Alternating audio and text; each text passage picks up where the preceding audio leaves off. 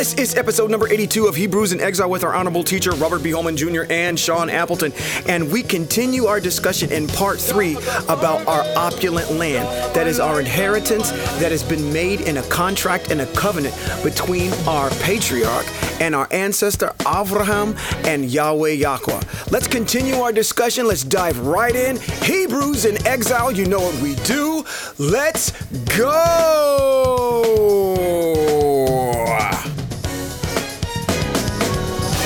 You're the harvest, you're my life, you're a creation, you make everything right.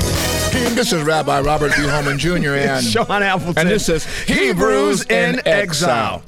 Man, I messed that all the way up at the beginning. Thought I was going to lead off. Okay. Got to come and save my bacon, huh? That's okay. That's turkey bacon. Make sure we say that right. Yeah, that turkey bacon. For you Hebrews. Man, I didn't know pigs cohabited with turkeys. And they got turkey bacon. You know what? I'm gonna take a real turn real quick. You know what part of when we were in across the street and we used to eat all that pork and all that bacon and whatnot. You know what part of the pig bacon comes from? Yeah. Comes from the butt. Yeah. Comes from the hind. That's right. My kids turned around and said, you know, when you was eating turkey, when you was eating bacon over there, you eating the butt of the pig. Yeah. I was like, Yeah, absolutely. Didn't know that, but thank you for educating me. There's an interesting thing that we're talking about. Yeah. And that we've been talking about for 2 podcasts. Mm-hmm. Land. I had an interesting conversation with a lady who called me today, wanted to know if I was in Reno. I go, no, I'm in Sacramento, California. And she says to me, well, I'm trying to find a congregation because I'm trying to deal with my faith. Mm-hmm. And I called a synagogue, and I was conversing with them, and in the middle of my conversation, they hung up on me. And she says, I'm just trying to understand. And one of the things that they told me that they did not believe in Jesus Christ. So we're talking, and finally she asked me the question, do you believe in Jesus Christ? I says, no. I'm Hebraic. So as I began to continue to talk to her and kind of explain to her the narrative, she said that a friend of hers had sent her a complete Jewish Bible by David Stern. Ah, okay. I said, well, you have the right book to work with. I said, even though David Stern is an Ashkenazi Jew and the complete Jewish Bible is written with an agenda. Yet and still, it's the closest thing that I've been able to find that maps back in its transliteration to the Masoretic or to the scroll. Okay, very good. So I'm talking to her, and we're dealing with the elephant in the room. And she said something very profound. She says, well, I don't want to be in a debate over Jesus Christ. I just want to have a relationship with my Creator. And I said, okay, we don't have to debate it. I says, because there's really nothing to debate. That's right. So I says to her, I says, listen, and we must have talked for a long time, but I finally got around to this point. Okay. I says, listen, you said to me that you want to have a relationship with your Creator. Now, your Creator has a name. He's not God. I says, that's the subject for another time. I says, in your complete Jewish Bible, in Shemot chapter 3, I think around verse 12 or 13, you read down where Moses asked him, who shall I say sent me? And he says, Yeh Asher Yeh, and this shall be my name throughout all generations, Yod He Vav. I says, when you get down to where it says Yod He Vav, I says, that's the name of the Most High. I said, that name is not recorded in any Greek-inspired writings. I said, so you see, the Most High has a name, and Yod-Heh-Vav-Heh is the name of the Most High, Yahweh. Some people call it Yahuwah. I says, but that's his name.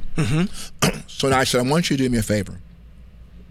I said, you said you wanted to have a relationship with the Most High. I said, I'm going to tell you how you have a relationship with the Most High. Let's go to Numbers chapter 15, verse 15, and let's read that, because there the Most High says, for you, Israel, there shall be one Torah, not only for you, but also for the foreigner who is living with you. I said, so everybody who's not Hebrew Israel are foreigners. I says, I'm listening to you, and I'm detecting by your voice that you're not a melanated person. I says, so you're a foreigner.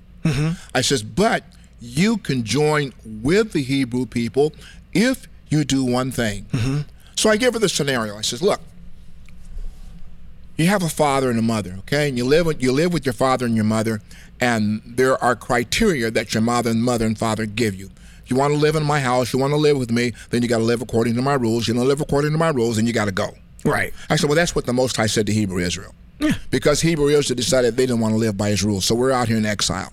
I says, but there is going to come a day and a time when we are going to return back to our land. True. And not to anybody's heaven. True. I says, go to Psalms 115, where he reads, he says, heaven belongs to me, and earth I have made for mankind. So we're never going into the realm where he is. So she's listening to me. So I said, now do me a favor. I said, because you said you don't want to debate, but you want to have a relationship with your Creator.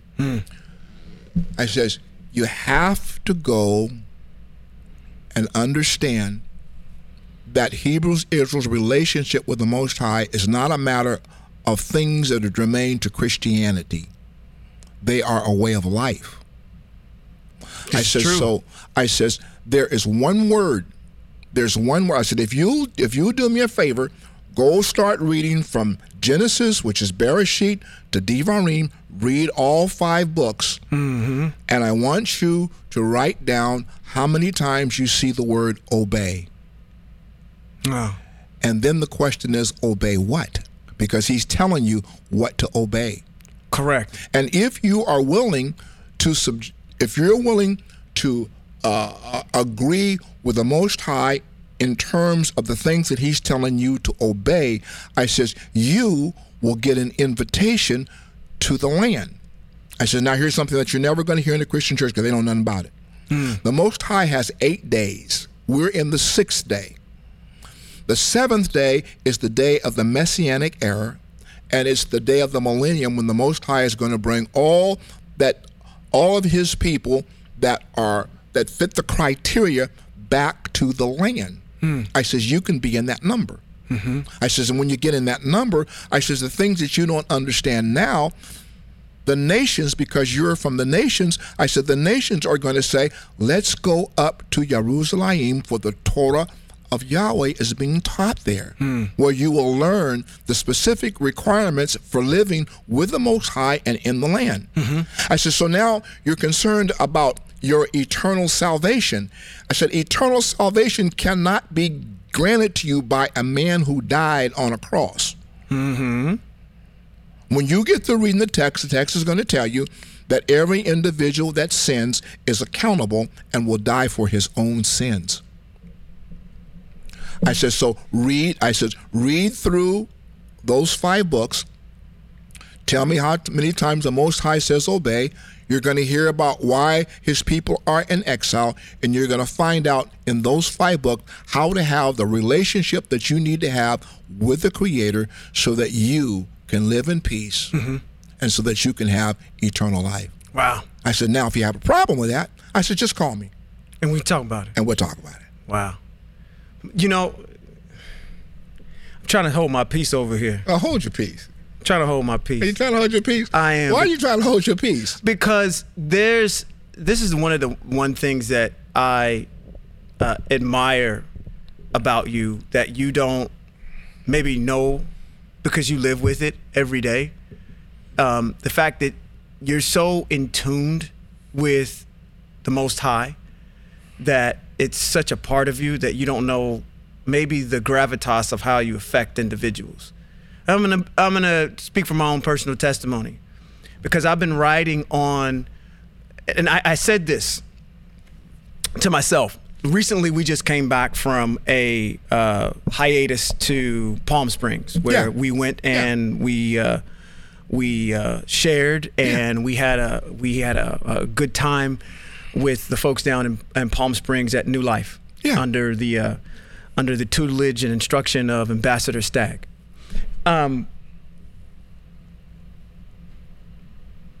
There have been points in my life, 2 of them, and one just happened just recently, where I can say there's a paradigm shift, an ideology that has shifted in my mind. I'm going around Robin's Red Barn. Just stay with me. I'm not going nowhere. I'm not going nowhere. Hey, we podcast. We podcast. We got time.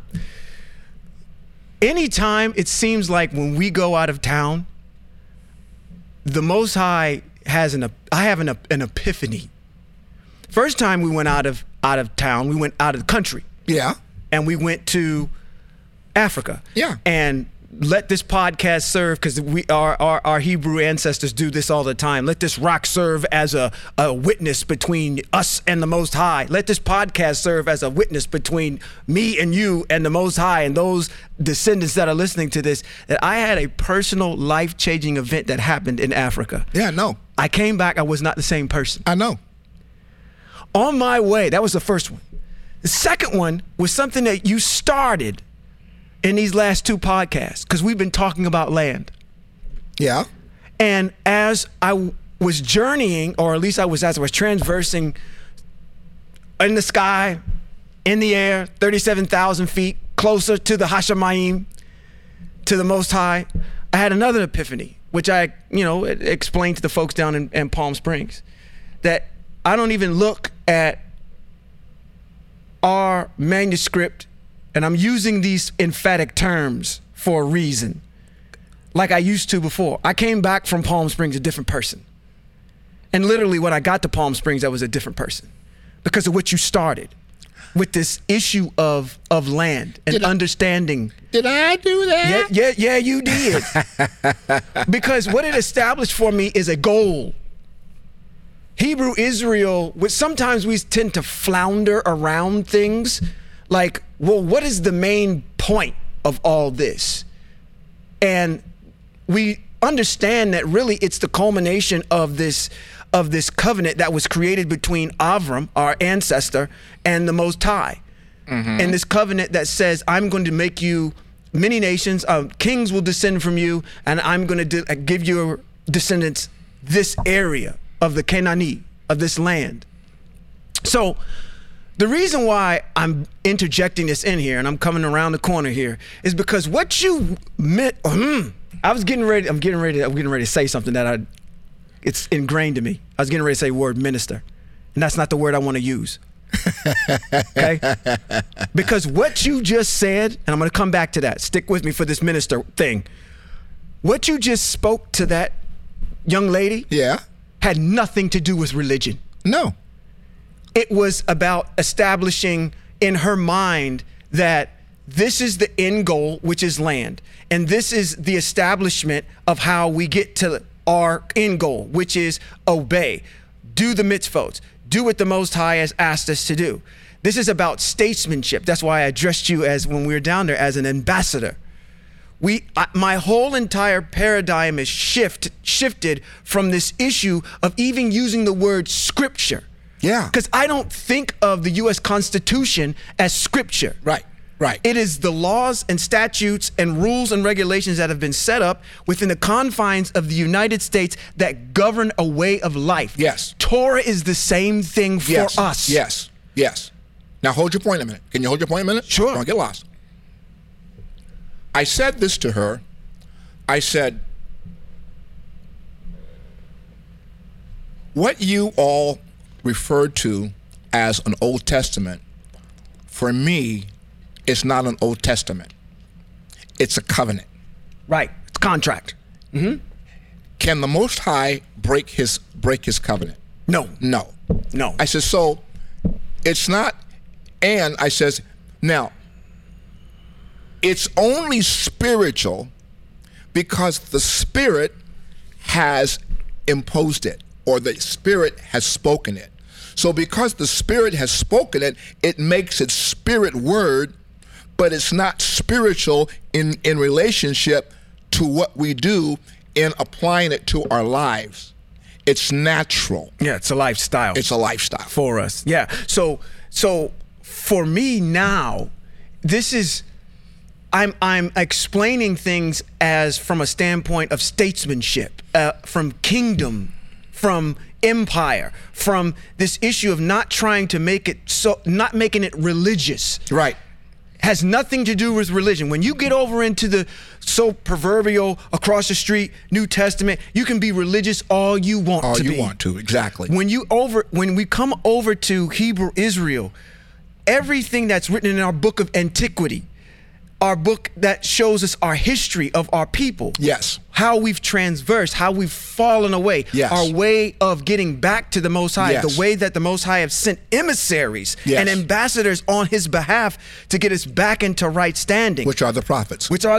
Yes. We have writings and teachings that get us back. When you start removing all of that and start formulating your mind around, okay, now I'm functioning different because, again, I'm what was very poignant for me was when I went out of the country, went to Africa. Okay. And I was in Kenya. Yep.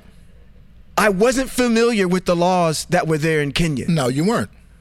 So I had to walk very, very tread lightly, gingerly yes, about what was going on. Yes. Okay? Mm-hmm. But I also knew that I wasn't under the auspices of the United States while I was there. I was a foreigner while I was there. Yes. I hold now in my mind's eye dual citizenship. One, I'm a citizen of the United States, and I hold the same gravitas and the same same respect and importance that I would as a United States citizen as I am as a citizen of Hebrew Israel. I shouldn't look at those two things as being something diametrically opposed to each other. Right. I hold dual citizenship because I know that I'm a part of this particular kingdom that happens to operate under the auspices of a theocracy. Yes.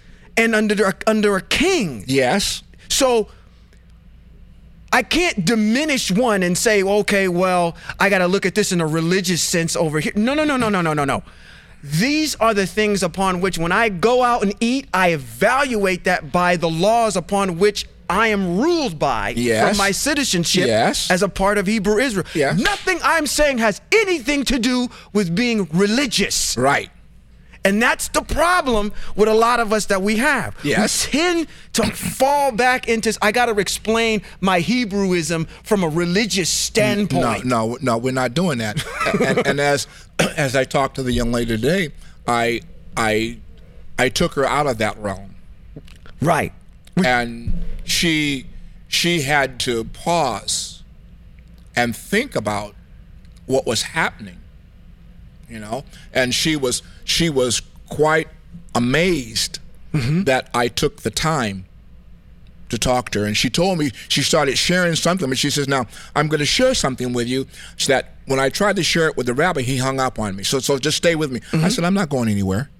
I says, you've called me, and your call to me is important enough with what's on your heart and mind that I need to take the time to help you to understand. Yeah. I says, now, what I have discerned in our conversation, I've discerned that your heart is in the right place. The Most High said he tries the reins of the heart. He knows the heart. He tries the reins of the heart. It is our heart that connects us to the Most High. It is the desires of our heart that causes him to respond. I said, so he's responding to you in light of your quest to have a relation with him. I said, and it's not by happenstance that you call me. That's right. That's right. That is absolutely correct. And there's there's no such thing as coincidence. It's not by happenstance that you call me. No. And I think that if we get down to if we're having a philosophical discussion here, I think that for the most part, because of what you just said, the Most High sees what's inside a person. He can see whether or not you fake about it or not. Yeah. And our desire to have that relationship will lead you on a path where he says, listen, I understand where you're trying to be. I'm going to put things in your path. Hopefully you have an ear to and eyes and vision to see what I'm trying to do, and you acquiesce to it and to be pliable enough. So I want to publicly, like I said, you were so in tuned, and this is why I gave you this accolade, because you've learned and forgotten more than I'm going to learn. And I understand that. And listen, I honor you as a mentor, and the fact that there's a lot of fish bones on your chin for a reason. There's a lot of wisdom that's there. And there's a Torah mitzvot that says that you're supposed to respect those in the position of wisdom. And like I said, this discussion, starting with the goal of where we're supposed to end up, has sparked a life-changing event where I can say now there's two distinct points within. Number one was meeting you over at SeaTac. Number two was the one going over to Africa. And number three happened in Palm Springs. Wow. All while I was transversing, and I said, I'm in a totally different space now. Wow. I have no fear when I get in front of someone to speak about Hebrew Israel, because I'm not speaking from a standpoint of religion. No. I'm speaking from a standpoint of statesmanship. As proud as I am to I'm an American citizen or a person from the United States when I travel abroad, I got that same conviction and same confidence when I talk to somebody, because all I'm doing is talking about, what we don't eat that way in Hebrew Israel. You can eat that way because you're here, and that's great. We don't do those kind of things here in our nation. That's right. And now, it may seem remedial, but that was eye-opening for me. Now, what's different? And I want to make a reference to what you've just said. There's no difference in what you said that is also applicable to the Nation of Islam. The Nation of Islam functions that way. Yeah. They have their criteria that's germane to them as a nation. Correct. And they don't operate outside of that. That's right. We, on the other hand, we are part of a nation that has come into existence at the behest of the absolute all-existent one, whose name is Yahweh. Mm-hmm. We are his nation. We are his people. We are his children. We are his son. And he has given to us such a great and such an honorable status and such a great and noble constitution and governance that governs us, that fills us with wisdom, knowledge, and understanding, so that we can share the wisdom, knowledge, and understanding with the nations. That's our job. Yep. That's it. That's our job. Yeah. That's our job. Oh. Well, shall we get on it? Let's talk about it. Well, let's start tonight. And once again, I want to invite our listeners to go and get your scriptures, because I'm gonna do a lot of reading tonight. Once again. And we're going to start tonight in Yeshayahu, that's Isaiah, chapter number 4, and we're going to read verses 1 and 3. Then we'll talk about them. Okay. Now, it opens with these words, on that day. Anytime you read in scripture text where the Most High talks about on that day, or when that time comes, he is always making a reference to the redemptive state and the redemptive period when we are going to be brought back and redeemed back in the land. Okay. It's always a reference to the Messianic era. Right. You're never, ever going to hear a conversation in Christendom about the Messianic era, because they think they're already in it. Yeah, that's the case. And the question came up today in my conversation, well, the Christian church is always talking about Jesus is coming. I said, I'm an octogenarian. I was born in the Christian church. I says, and I've heard that Jesus is coming ever since I've been in the world. And he ain't come yet. Right. I says, not only has he not come, he can't come. I said, so let's put that in perspective. We'll be waiting till your face I said, turn blue. he can't come because he has nothing to do with the redemption of Hebrew Israel. Right, that's correct. And if you're of a Greek mindset and you're waiting for that experience to happen, you're going to grow old, gray, you're going to be in the grave, and you're not going to witness what the Greeks have put up on you to happen. What you will experience, I said, if you are so chosen to be elected by the Most High together with his people in the land, you're going to wake up and you're going to say, what the heck happened? Right. You're going to have a rude awakening. You're going to have a rude awakening to find out, oh, this ain't heaven. No, it's not. Yeah. It's earth. I said, now let's put something else in perspective. Remember, John said that he saw in his vision a new heaven and a new earth descending out of the Shemayim back into the earth. So if it's coming back into the earth, what's that tell you? You're going to be on earth. You're going to be on earth. Even in that text, you're going to be on earth. Now, so getting back to the language. Okay. On that day is a prophetic statement that is germane to the redemption of Israel. Okay. 7 women will grab hold of one man and say, we will supply our own food and wear our own clothes. Just let us bear your name, period. Now, we know. Wow, that's a Torah mitzvah. Yes, it is. Man, that's a Torah. See? Woo! When you study these Torah mitzvahs just start coming out of these prophets. Yeah, it is. Go. That'd be your homework. Go look up what Torah mitzvah that's referring to. Now, because it is one. Now, here, understand something. That in Hebrew Israel, the Hebrew people in the land, the men were allowed to have multiple wives. Yeah. So here but if you're going to have a multiple wife, then your responsibility is you have to take care of them equally. Correct. So now they're saying, hey, we just want to bear your name and take away our disgrace.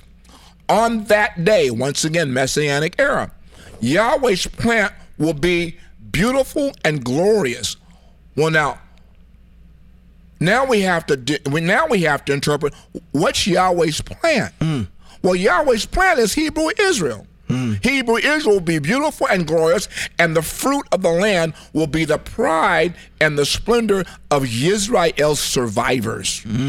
Those left in Zion and remaining in Jerusalem will be called set apart, and everyone in Jerusalem written down for life. Where are we? Land. Now,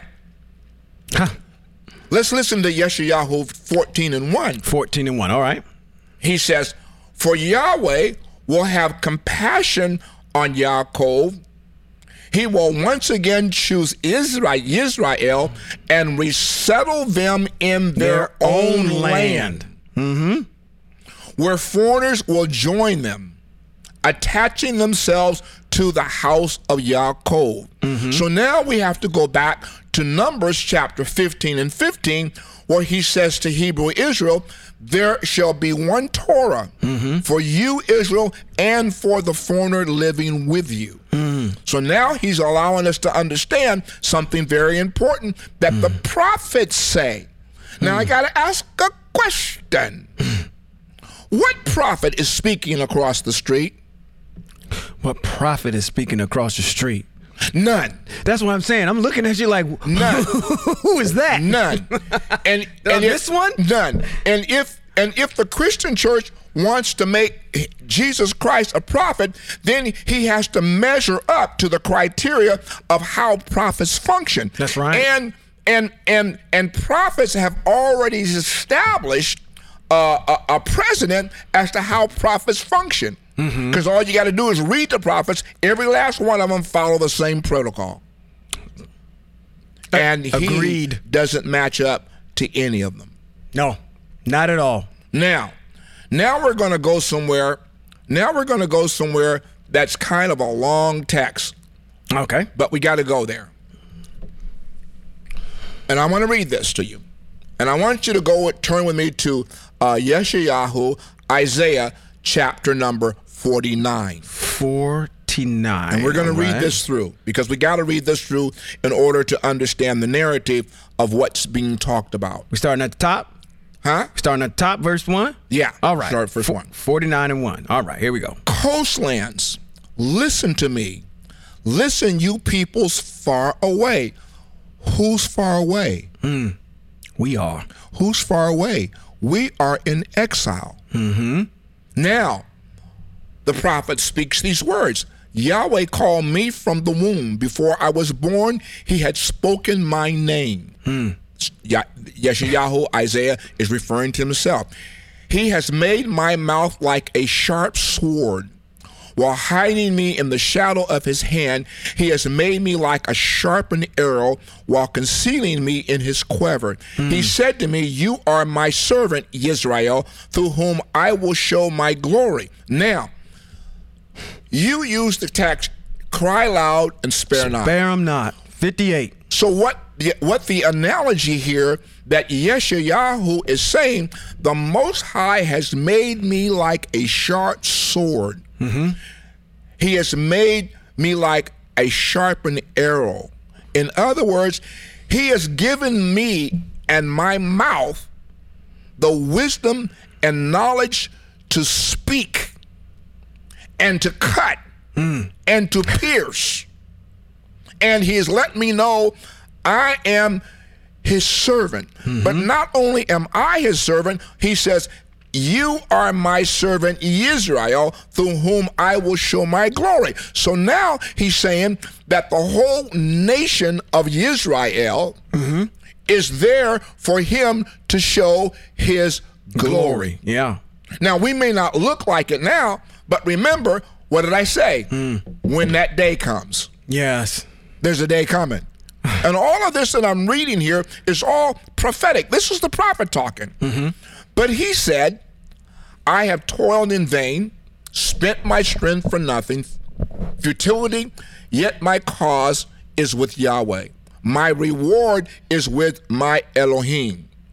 So now Yahweh says, he formed me in the womb to be his servant, to bring Yaakov back to him, to have Israel gathered to him, so that I will be honored in the sight of Yahweh, my Elohim, having become my strength. He has said, it is not enough that you are merely my servant to raise up the tribes of Yaakov and restore the offspring of Israel. I will also make you a light to the nations, so my salvation can spread to the ends of the earth. Now you got to wrap your head around the narrative of what's been said here. The bishops, the superintendents, the elders, and all those names that are associated with Christianity that are standing before his people trying to tell them something. He has said in the prophet Jeremiah, I did not call them. They cannot speak for me. They do not know me. And all the things that I'm saying right here now, you're never going to hear in a Christian church relative and spoken to Hebrew Israel in the context that the Most High is speaking to Yeshayahu to speak to us. You and I are sitting before these mics and we are functioning in the spirit of the prophet. That's heavy. We are crying loud. We are sparing not. He has made our mouth like a sharp sword. That's and true. He has made us like a sharpened arrow. And guess what we don't do? We don't care. That's right. We don't mince words. The only thing that we care about is what has the Most High said. That's it. That's all. That's all that matters. And we, being Hebrew Israel, are his servant. What's our task? What are we trying to do before these mics every week? We are trying to wake up the tribes of Yaakov, which is Hebrew Israel. Get them right And standing. restore the offspring of Israel. And spread the words of what the Most High defines as salvation to the ends of the earth. That's what we're doing. That's what we're doing. Man. That's what we're doing. That's a beautiful thing. That's what we're doing. We are doing the exact thing that the prophet Yeshayahu was called to do.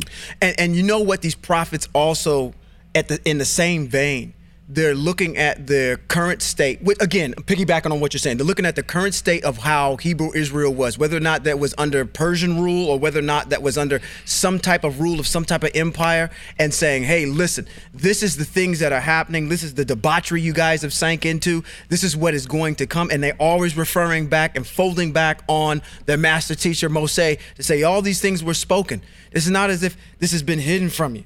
We're doing the same thing. We're looking at the current state of affairs that we're in right now, saying, listen, if we're going to matriculate back into the land, these are some of the things that we're going to have to overcome. These are the things that your mind needs to be acclimated to in order, because it just cannot be something where it's a fantasy. No. You got to think like, okay, if the Most High snapped his fingers tomorrow and Hebrew Israel woke up, what would the challenge be in getting back into the land? Think past your own nose, 5 minutes past your own face, to understand that this is a reality. This is not fantasy. This is why I'm saying, I said earlier when I established, because we tend to think of this in fluffy terms like this is a religion.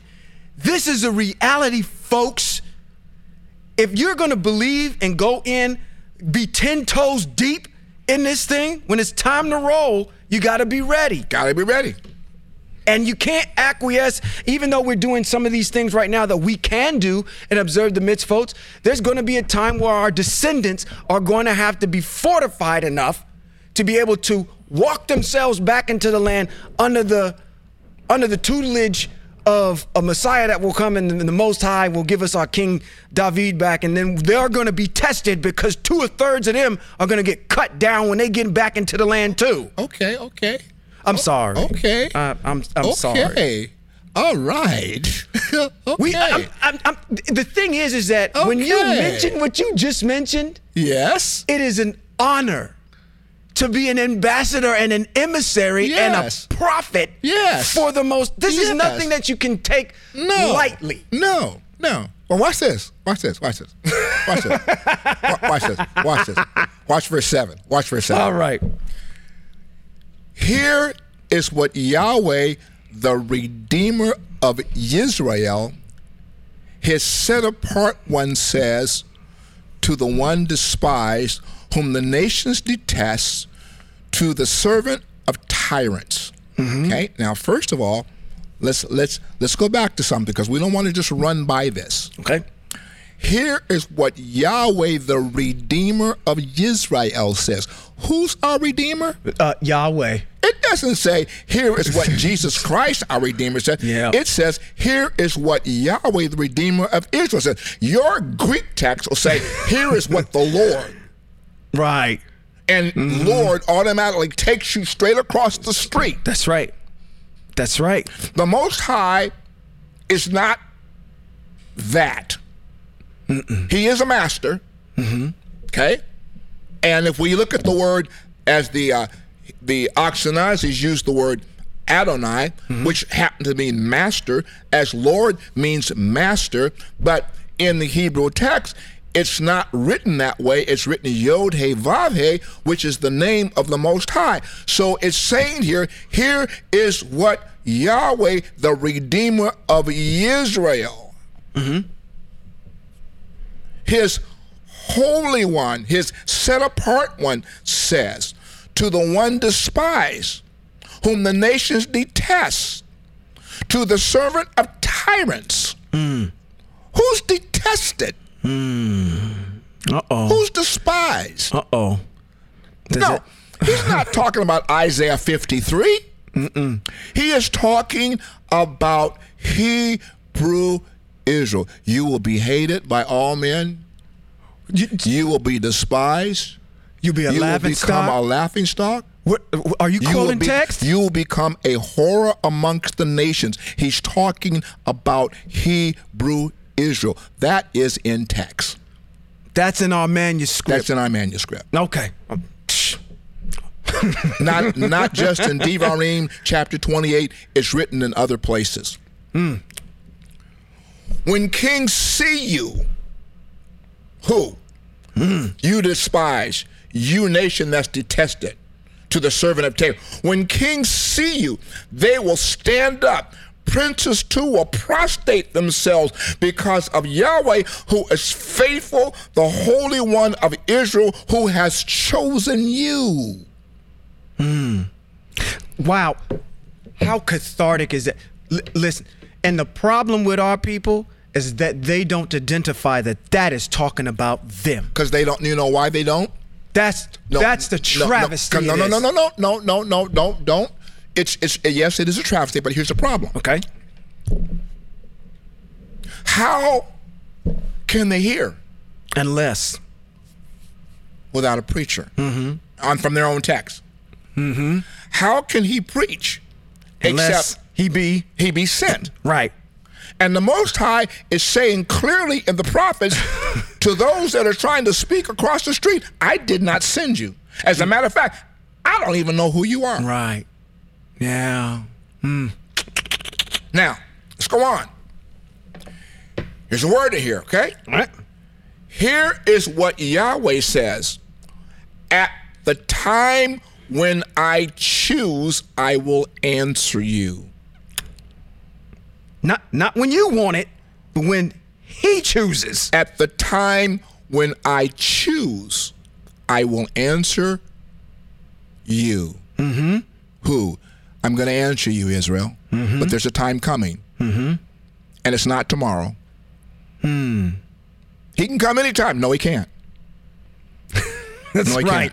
There's some criteria that need to be set up prior to that. And our redemption is not going to happen tomorrow or anytime. And the reason why our redemption is not going to happen is because the heart, soul, and mind of Hebrew Israel has not arrived yet at a repentant state. That's correct. What is the repentant state that Hebrew Israel has to arrive at? Turning back to the mitzvot, his laws, his rulings, and his instructions. Yep. Now, so I will answer you.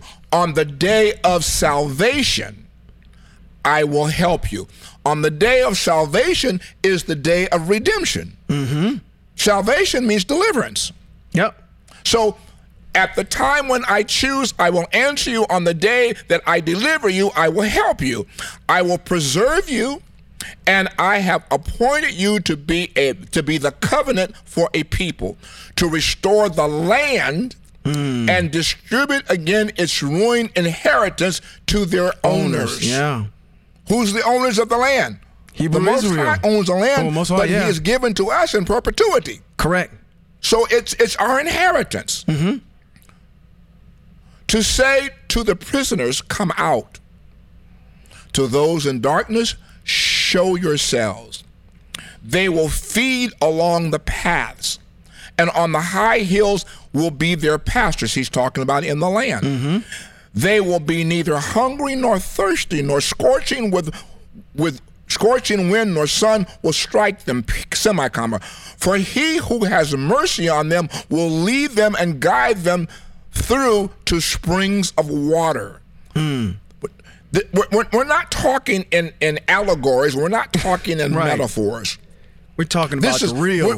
He's not giving us allegories and metaphors. And there's nothing spiritual in the text. Nothing. He's telling you exactly what's going to happen when we get back in the land. Excellent. I will turn my mountains into a road. My highways will be raised up. There they come. Who's they? Exiled Israel. Uh-huh. Some from far away, some from the north, some from the west, and some from the land of Shinim. But, we're going to have a song. Sing, heaven, rejoice, earth, break out in song, you mountains, for Yahweh is comforting his people, having mercy on his own who have suffered. We are suffering in this exile. And you know what? Wow.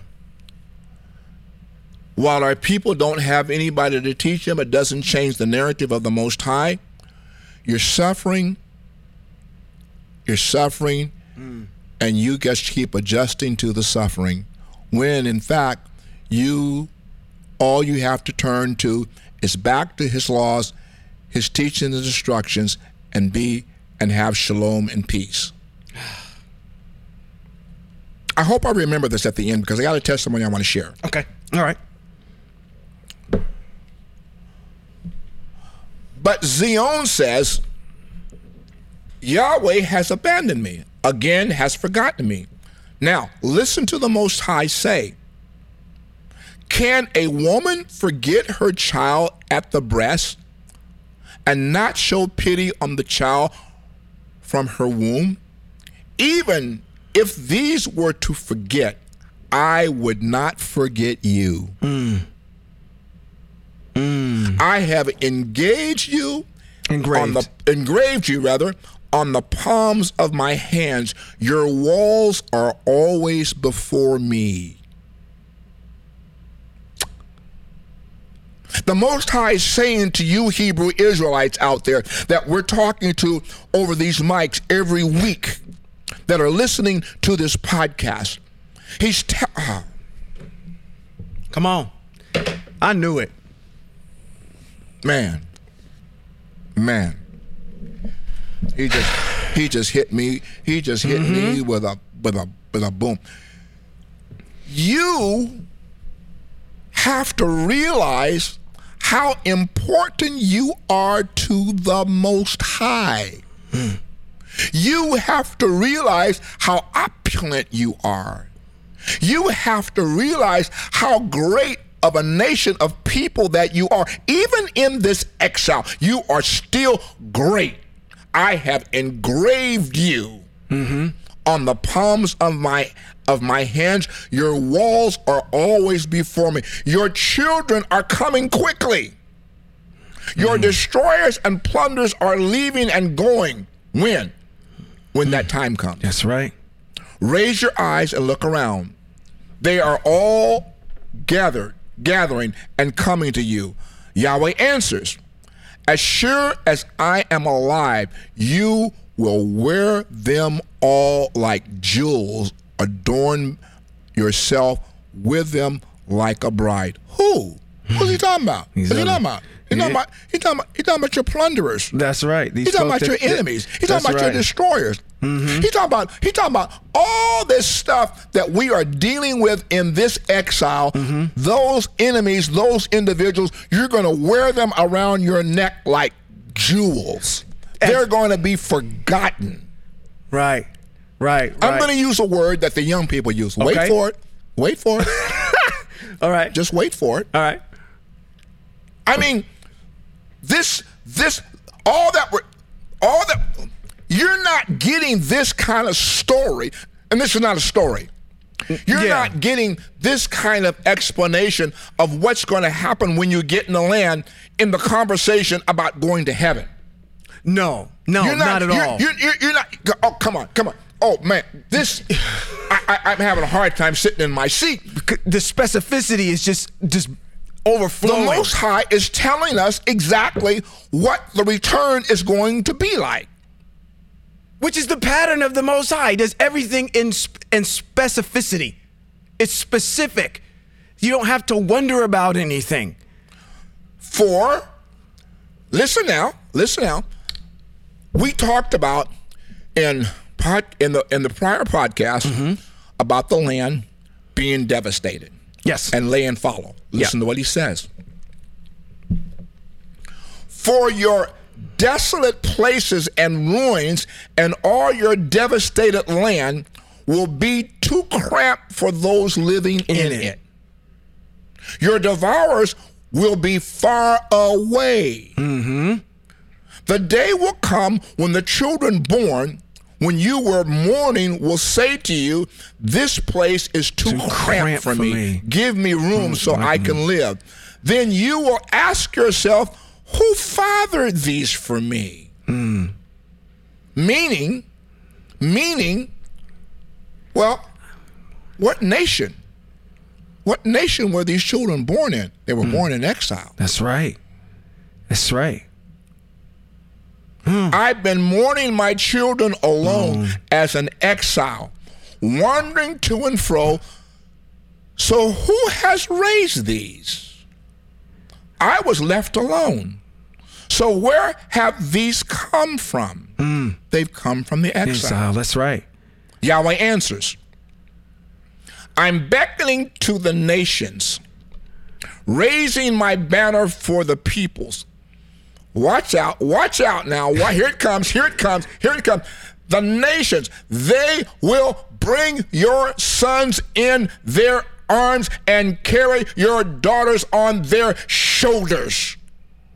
That's what they're going to do, huh? That's what the nations are going to do. All right. That's what the people who are plundering you, that's what the people who are the enemies of you, in that day, he says, they will bring your sons in their arms and carry your daughters on their shoulders. Now, I'm going to stop right there. I'm going to stop right there.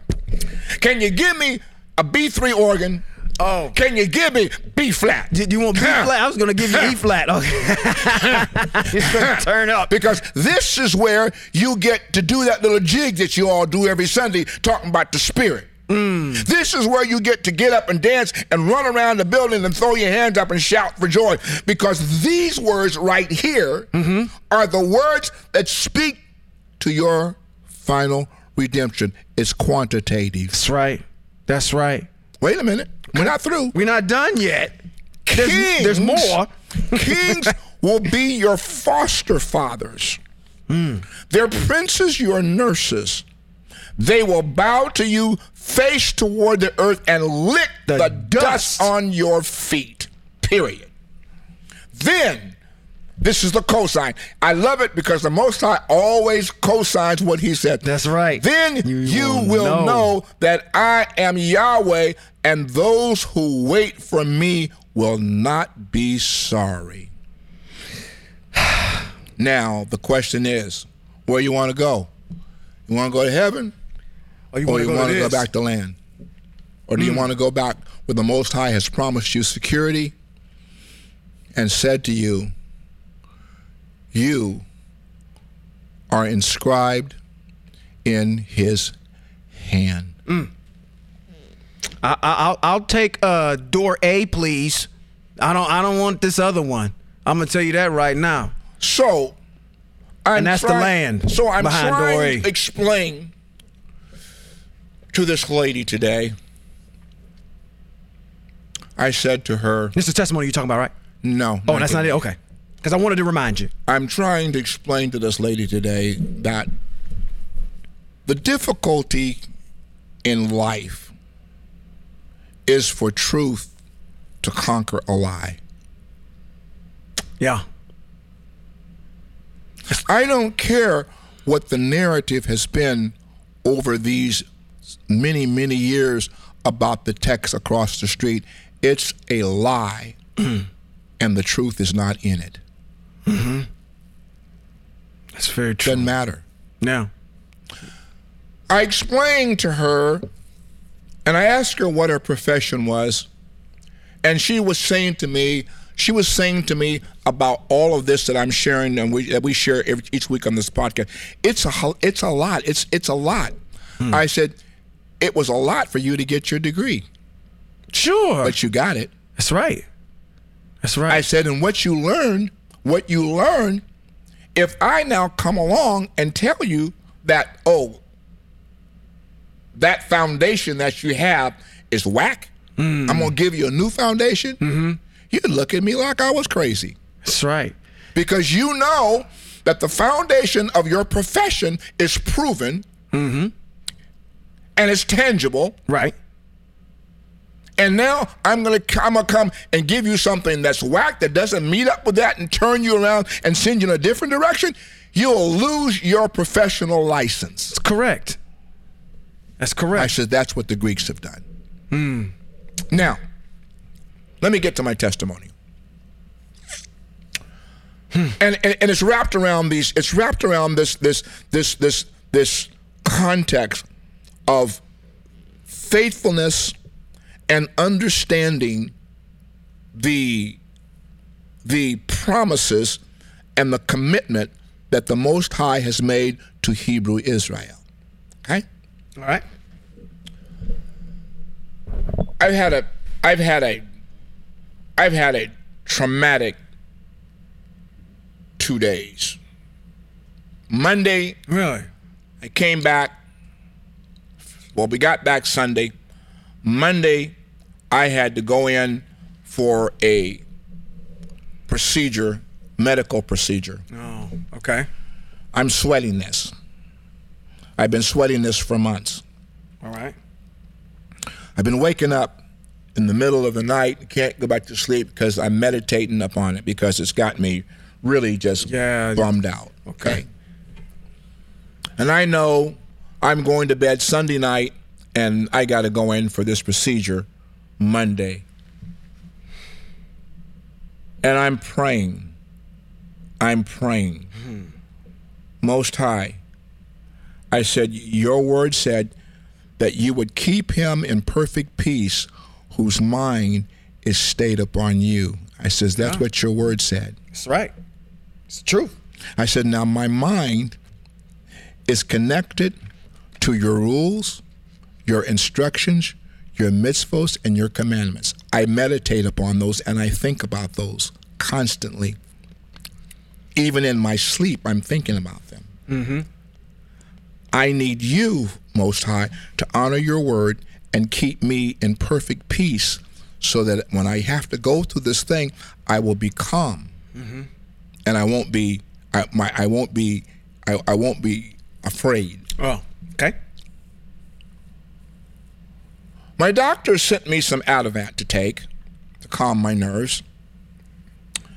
I decided that I wasn't going to take it. I said, Most High, I'm going to depend upon you, for you said you would keep him in perfect peace whose mind is stayed upon you. Now my mind is stayed upon you. So therefore, I'm counting on you to give me perfect peace. I get there and I'm going into the room and I asked the technician, how long is this going to take? He says, about 40 minutes. I said, heck no.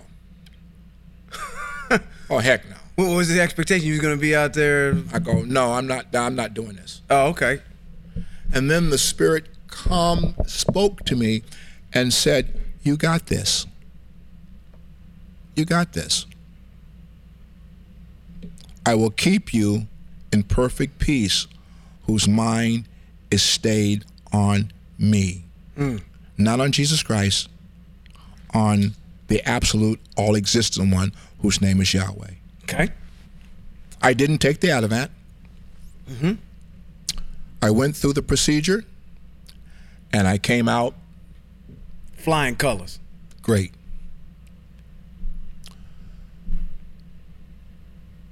Yesterday, I was scheduled to go play golf yesterday morning. All right. The Most High spoke to me before I left my house and told me, don't go to play golf today. But I'm thinking that's just me. I'm going to go anyway. So I get to the golf course, and I'm putting around, getting ready to start my round. Okay. And I'm just whacked. I'm not clear. Everything just going loopy doo. So I have my Apple Watch on. I says, well, let me take my Your blood pressure? no. Your heart rate? Oxygen? Apple got everything. Graph with the cardiograph. Cardiograph, okay. Let me take a cardiograph and see what's going on. So I take the cardiograph and I'm looking at it, and it says to me, you are in AFib. And I go, oh shucks. Now I know I've gone through procedure to have all that taken care of. That's right, you did. So why am I in AFib? Because I'm loopy doopy doo. I tell him, I said, well, I have to withdraw. I said, well, do you need to go to the emergency? I says, no. I says, I'm going to go home. I'll be fine. I get home, and I call my doctor. My doctor, I explained to them what's going on. My doctor says, okay, can you get in here by 11:30? I go, yeah, I can be there. So Okay. I drive myself there. I get there. I go in. They hook me up to all the machines, and they're running electrocardiograms to see what's going on. Okay. Now, I'm praying. I'm praying to the absolute all-existent one.